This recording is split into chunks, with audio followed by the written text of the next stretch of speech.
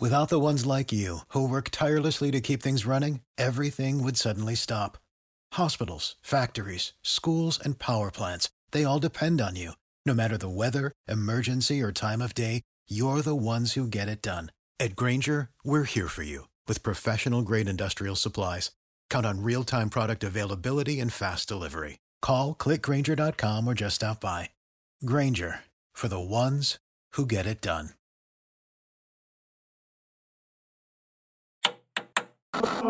With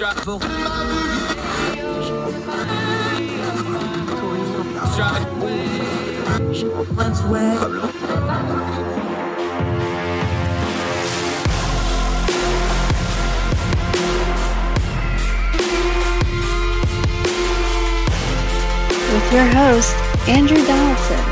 This is Heard Tell. Welcome back to Heard Tell. Okay, this is a guy I talk to all the time. We're just going to do it on camera now. Jason Reed, he is the head of PR and relations. He's the head of the UK lead for Young Voices, somebody I work with behind the scenes quite a bit, working relationship I've really come to treasure. Good guy, but he does a lot of commentating in his own right, especially in UK media, and we got him today. Jason, good to talk to you, my friend. How are you? Good to speak to you, Andrew. I'm doing great, thanks. How are you doing? Yeah, been a while since we've had you on the program. We've had a lot of our other UK friends on. It's good to have you back. Let's start with something that's very different between the US and the UK. Free speech, definitely a topic of interest in the UK right now. You have very different laws. You have the same problem, though, that you feel like, and a lot of people in America feel like, free speech is somewhat under assault. You've been writing about this. This is starting to really play out in the digital and online realm over there with some proposed regulation and rulemaking, isn't it? That's right. We have, in a senior position in government, a woman called Nadine Dorries.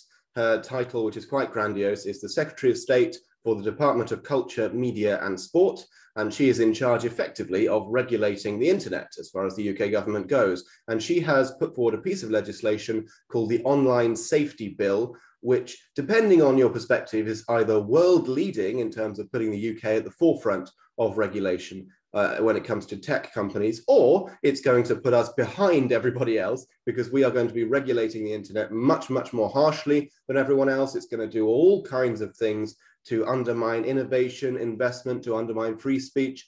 As you were saying, it's an amazing behemoth of a bill that contains all kinds of different avenues, all kinds of different aspects, targeting various different parts of the ways that tech companies operate.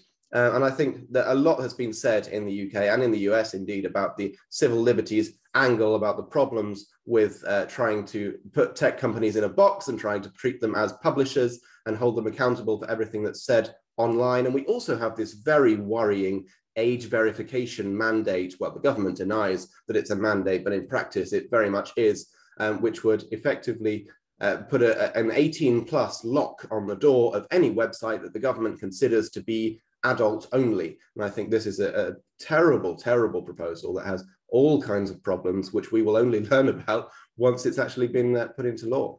Yeah, hold on to that age thought for just a second. We're going to come back to it. But the way they're going to get to the age restriction on this is, and the way you wrote about it in politics.co.uk, we're linking to it in the show notes. Please go read this full piece. Is you say, and I'm quoting you here, it's an essentially tantamount to creating an online ID card for every adult in the UK. Is it really that simple? Are they going to try to identify every single adult using the internet in the UK with this kind of a proposal? Well, this is exactly the problem, is it really is that simple a solution to such a complex issue. There's been a lot of discussion in this country, and I know around the world as well, about anonymity online and the problems with anonymous abuse online. And so the rather as a clumsy approach that the government has come up with, this sledgehammer to a nut solution, is, well, let's just mandate that everyone who goes online has to prove who they are and has to prove that they're an adult in order to access certain parts of the internet, so we can hold everyone accountable much more easily. And so it will effectively, as I wrote in the piece, it will lead to mandatory online identification for everyone in the UK who wants to dare to use the internet. And of course, that is a very, very lofty goal. It's very hard to see how that will actually be enforceable. Are you really going to mandate that someone creating a Twitter account or someone registering to use any website has to provide ID? It does seem like it will create a internet just for the UK, that we don't have access to a lot of the internet that the rest of the world does, because we've got all these very bizarre and very, very harsh interventions and rules governing the ways that we can interact with these different websites. It's a very, very simple solution that doesn't address any of the many problems. A lot of this discussion came about after the very tragic incident in which an MP called David Amess was murdered in his constituency office a few months ago. Now, that was awful, and that person who committed that atrocity has been, of course, put on trial and put behind bars for a very long time. But bizarrely, that led to a lot of MPs talking about online abuse, and there were a group of MPs who actually tried to push the online ID card law under the name David's Law, named after the late Member of Parliament, somehow suggesting or implying that if we could crack down on online abuse using an online ID system, that there would have been less danger of this MP being killed. Now, I don't see the link there. I think it's a red herring. I think a lot of people who are concerned about free speech online and about basic civil liberties are very, very unhappy about this link being drawn between a real tragedy and the issue of violent crime and abuse online, which is you can't tackle those things in the same way, but the government doesn't seem to realize that. Yeah, we have a joke here in America that any law that has a name attached on it is probably hiding some really bad policy once you get into the nitty gritty of it. I don't know if that applies in the UK.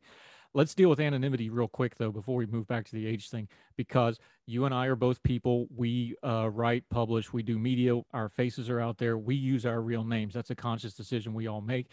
At ordinary times, we do have people that are pseudonymous, that we protect their identities because they're, business people, whatever the case may be.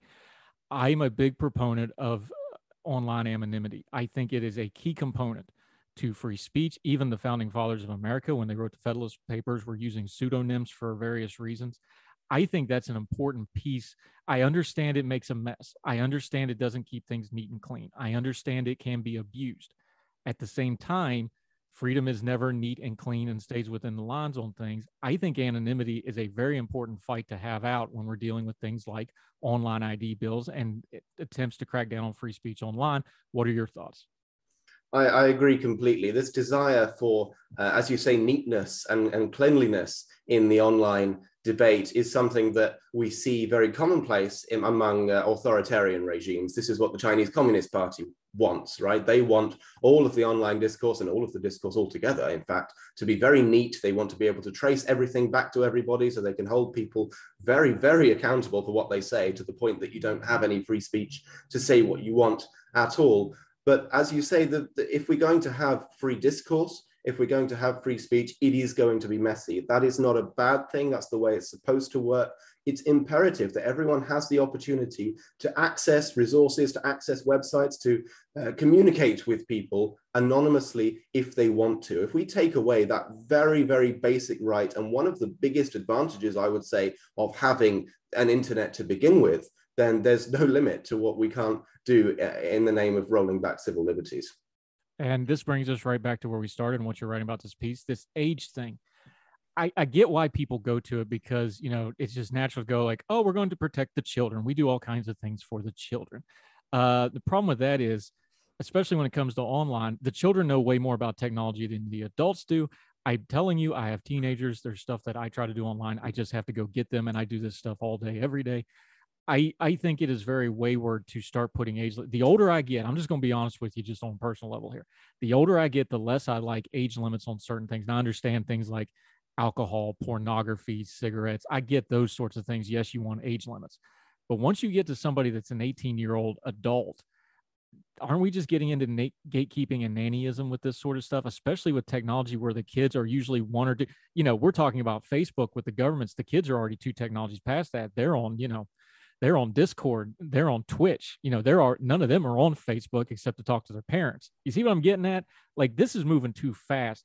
This just reeks of nannyism to me when we start throwing these age limits on it. And it's mostly a rhetoric tool of, oh, I'm doing this for the children because otherwise you never let me get away with it. The problem here is that these complex social and cultural issues and the pace of technological innovation Government cannot keep up with either of those. And so when you have the state trying to solve issues like that using regulation, it's always going to be several steps behind. I'm 21 years old, and I regularly ask my brother, who's just a few years younger than me, for advice on how to do various technological things that I'm not familiar with. It's happening at such a pace that every few years there is some huge innovation. And of course, there are plenty of very easy and accessible ways to get around any age mandate, whether it's VPNs, whether it's some kind of other anonymity online, whether it's, tricking websites into thinking that you're actually in an attic in Israel somewhere rather than where you actually are. And so these kinds of cack-handed measures to just slap age mandates on things never ever work, because the government is not in a position, even if it wants to, even if it's really committed, it's not in a position to regulate our interaction with the internet in that way. And there are even more, that's on a very base level, there are even more complex and detailed issues with this proposal, that come out once you dig a little bit into the detail. There was some interesting research done by the Adam Smith Institute, which is a free market think tank here in the UK. When this proposal last came around, which was when it was floated by Prime Minister Theresa May a few years ago and was nicknamed the Porn Laws, after the Corn Laws. And so they uncovered the fact that MindGeek is a name of the company that would be providing a lot of these age verification services. And MindGeek, by pure coincidence, also happens to own a number of pornography sites, including, I think, RedTube and possibly one other. And so by pure coincidence, I'm sure, and nothing else, you would have to provide your identification and maybe even credit card details and things like that to the same company that owns the pornography sites that you might be trying to visit using those age verification measures. This is just completely backwards. This kind of thing can never, ever work in practice, because there are all these issues with security and with privacy. And this is not the way to tackle an issue like children accessing adult content online. One of the many other issues which I touched on in the piece as well is that you then have to define what adult content is. You then have to decide what is the content that children are allowed to see and what they're not. And the way that it's defined in the Online Safety Bill by the UK government is very, very worrying, because they use, quote, psychologically harmful content, but they don't really explain what psychologically harmful content is. And so it seems like they're not just going to ban, a few porn sites and leave it at that. It seems like they are giving themselves the power to ban almost everything except for a few extremely colorful and child-friendly websites if they want to, and to restrict access to those unless you hand over your details. So this was never about children to begin with. This is about the nanny state. It's about power. It's about putting in place barriers for ordinary people doing ordinary things like browsing the internet. Yeah, and you mentioned, Jason Reed joining us, you mentioned communist China a minute ago. They have openly complained about the fact that they can't enforce their internet laws on children because they keep going past their bans on like hours of usage. They're only allowed to game during certain times. They were stealing their grandparents' logins. If the evil Chinese Communist Party regime, which can control just about every aspect of life, especially online, can enforce this stuff, there's no way a decently open and free society like Britain is going to be able to do this, is there? That's exactly right. This is one of the few things that gives me hope about the future and about future generations, is the way that the younger people, children and teenagers and Generation Z, perhaps if you want to call them that, respond when these kinds of issues come up. I'm reminded of whatever you think of Donald Trump, when there was that issue of Donald Trump holding rallies in the US and various children and teenagers on TikTok congregating to order lots and lots of free tickets to those rallies and then not turn up, so that Donald Trump ended up talking to an empty room. Now, whatever you think of Trump, I think that is hilarious, first of all, and it's a very, very good indication of the spirit that young people have when they are confronted with these kinds of very, very ill thought out regulations. And so I just hope that generational spirit does not go away, and that we can keep resisting. And yes, use your VPNs. Yes, do whatever you have to do to just continue using the internet, continue living your life in the way you want to. Of course, we would never encourage that people break the law, but nonetheless, there are, it seems, a huge amount of flaws in this bill and in every other similar bill that comes up in the UK and the US and around the world, because the government ministers, frankly, just don't have the knowledge and the insight that children do into the internet, because they're the ones who have grown up using it. They're the ones who have grown up with it all around them, with it at their fingertips every second of every day. And so children are always going to be ahead of the game. And that's what gives me hope that perhaps these measures will not succeed in locking away most of the internet as much as the government might want them to. Yeah, and as you touched on in your piece, you can also take credit that the people of the UK are overwhelmingly against this, almost 2/3 majority by some polling. So you can take some comfort in that as well. Maybe they'll listen to that. Jason Reed, we're going to continue with him after the break, talk a little UK politics. There's been some developments in some of the stories we've been covering over there. We'll ask him about that because he's there. We'll not. We'll find out what's going on the ground. Our friend Jason Reed from Young Voices, right after the break, as Heard Tell continues.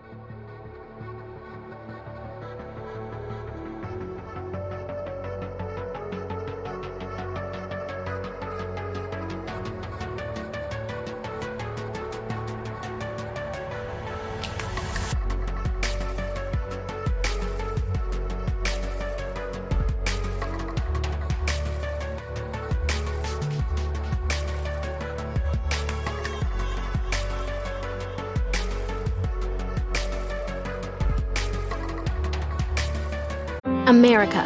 We are endowed by our Creator with certain unalienable rights: life, liberty, and the pursuit of happiness. At Grand Canyon University, we believe in equal opportunity, and the American dream starts with purpose. To serve others in ways that promote human flourishing and create a ripple effect of transformation for generations to come. Find your purpose at Grand Canyon University. Private, Christian, affordable. Visit gcu.edu.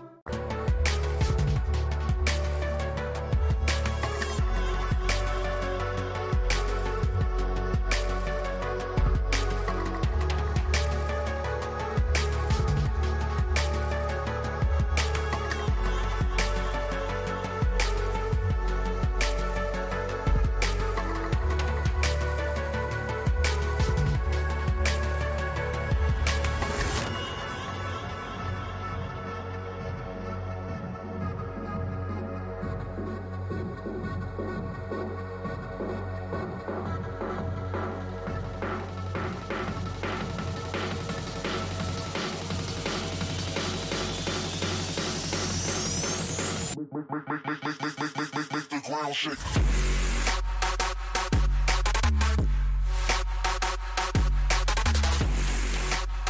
Welcome back to Heard Tell. Okay, since he's in the UK, I've got to ask him about it because we've been covering it. Jason Reed joining us, UK Young Voices. We know that we live in a media age. We know that imagery changes things. We know the Partygate scandal with Boris Johnson. We knew the various sessions of Prime Minister questions. He's done a lot of tap dancing around these issues. Now we kind of knew what was probably inevitably going to happen. We've got a photo of him actually partying. How much is that going to change this story? Does it change the narrative? Does it refire it up? Does it put more pressure on the Prime Minister? Now that we got the visual, this is the age we live in. It changes things. What's this going to do to this story now? I'm afraid it won't make a huge amount of difference. It feels like the Partygate story has been going for a long, long time. And I feel for the first time relatively confident today in saying I think this is the last development we will see. The Metropolitan Police investigation has concluded. Sue Gray, the civil servant who was charged with investigating the political aspect of whether Boris Johnson broke the rules or broke the ministerial code, that has concluded as well. She has this morning published her report in full. It seems that there is nowhere near enough appetite within the Conservative Party to remove Boris Johnson over this, to trigger some kind of vote of no confidence in his leadership. We've had all the evidence, we've had all the photos released, and so I now think that today is the day when Boris Johnson starts fighting back. And I don't say that with any glee or delight in my voice. I said many times when the Partygate scandal first emerged that he should have resigned, and he really should have done. He's the first prime minister ever to have been served a fixed penalty notice, fined by the police while in office. That's never happened before. And just a question of honor and honesty and integrity. He should have gone a long time ago. However, I am not at all of the belief that that actually will happen. I think it's highly likely that he will lead the Conservatives into the next general election, which will happen either next year or in 2024, and that they will probably win that as well. As far as Partygate goes, there's been some new details that have emerged today because Sue Gray has published her report. As you said, some photos have come out showing various events that we'd heard about before. that we were lacking some details. There are several aspects which seems to contradict some of what Boris Johnson said, like there was one particular leaving do at which a couple of senior members of Downing Street staff were leaving, and they held some kind of small gathering to see them off. And Boris Johnson seemed to imply that it was a very quick, toast of a drink and then leaving. But in actual fact, the photos show that there was quite a substantial spread of food. There was various drinks. There were lots of people in attendance. There are many, many holes you can pick in what he has said.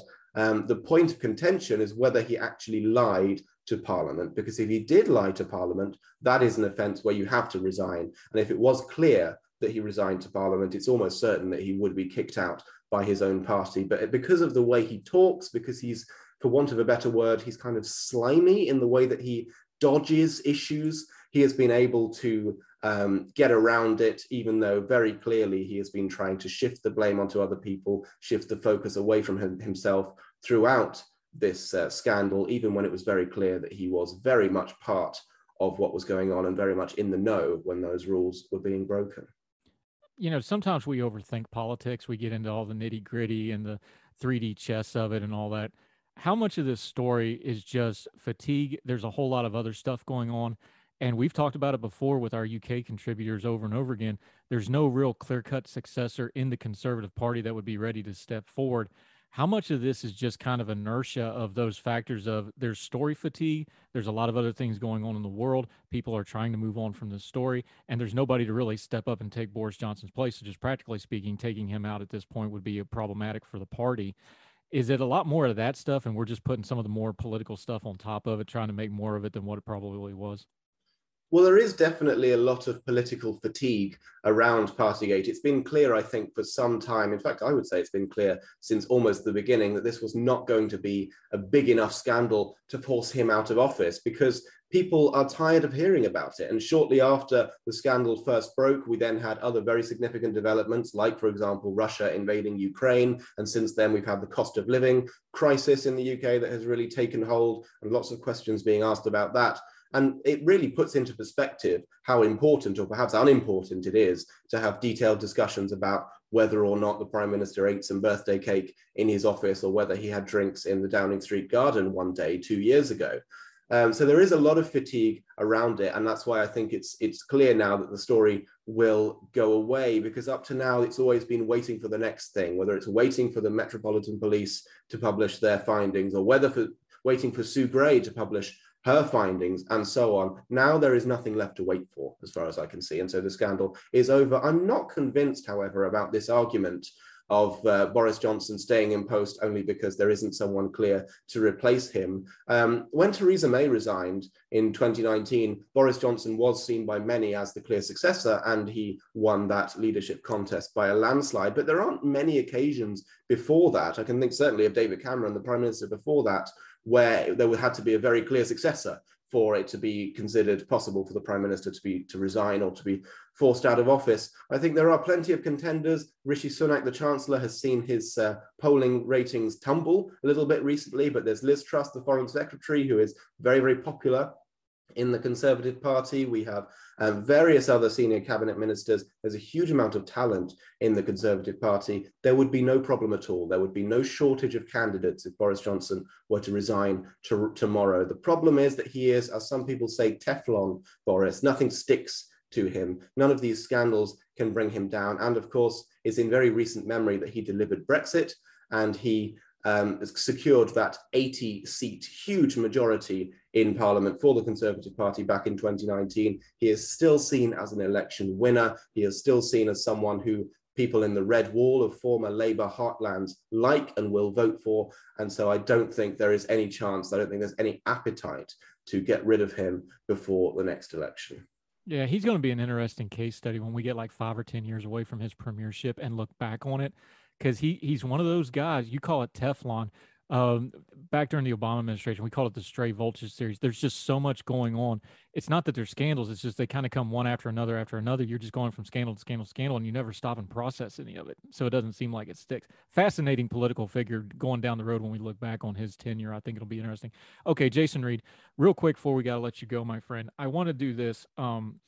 we have lots of Young Voices contributors on this program. You are behind the scenes, one of the leaders of that. I work with you all the time on getting these great guests on here. The good news about that is this is the season where people who are curious about Young Voices can actually be joining Young Voices. You're more articulate than I am. That's why you're my boss at Young Voices. Could you articulate to folks who are liberty-minded, freedom-minded, who are looking to do things in the media and writing and commentary realm, give them the pitch, because this is the season where they can actually take a look at Young Voices and see if they want to jump in with us. I'm proud of my affiliation with them. I think we do a whole lot of really good things and good work. Give them the pitch and let them know how they can do that, my friend.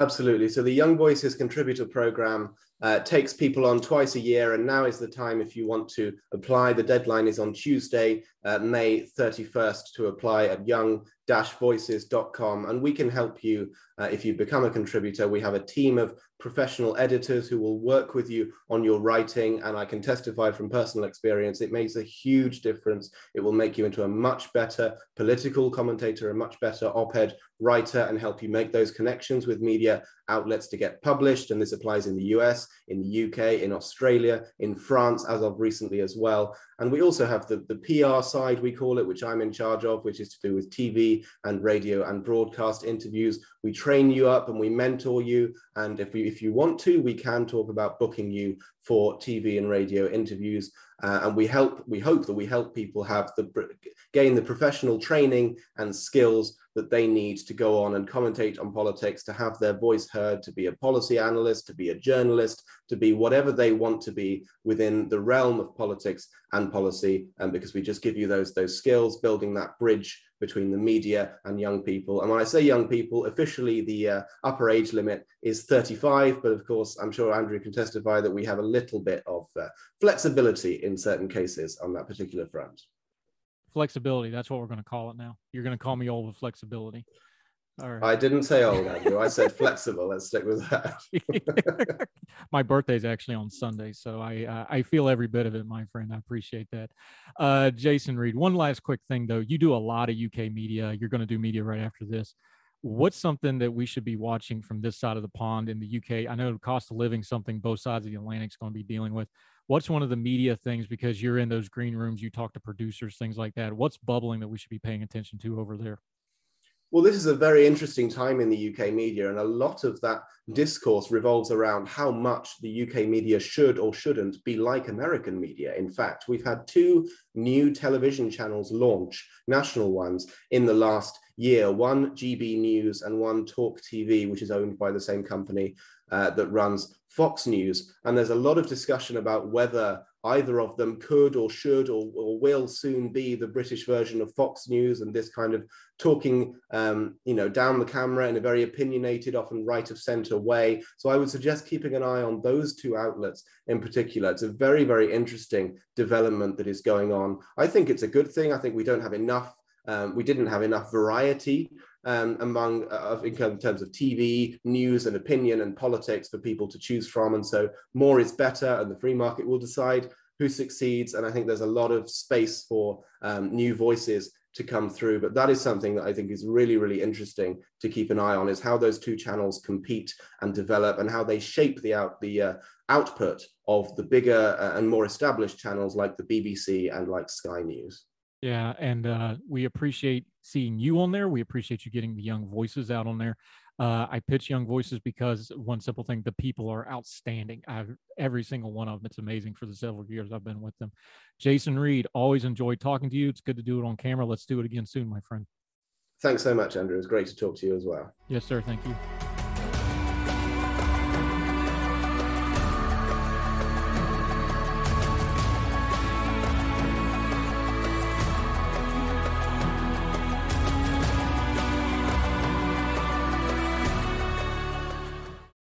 Without the ones like you, who work tirelessly to keep things running, everything would suddenly stop. Hospitals, factories, schools, and power plants, they all depend on you. No matter the weather, emergency, or time of day, you're the ones who get it done. At Grainger, we're here for you with professional-grade industrial supplies. Count on real-time product availability and fast delivery. Call, click Grainger.com, or just stop by. Grainger, for the ones who get it done.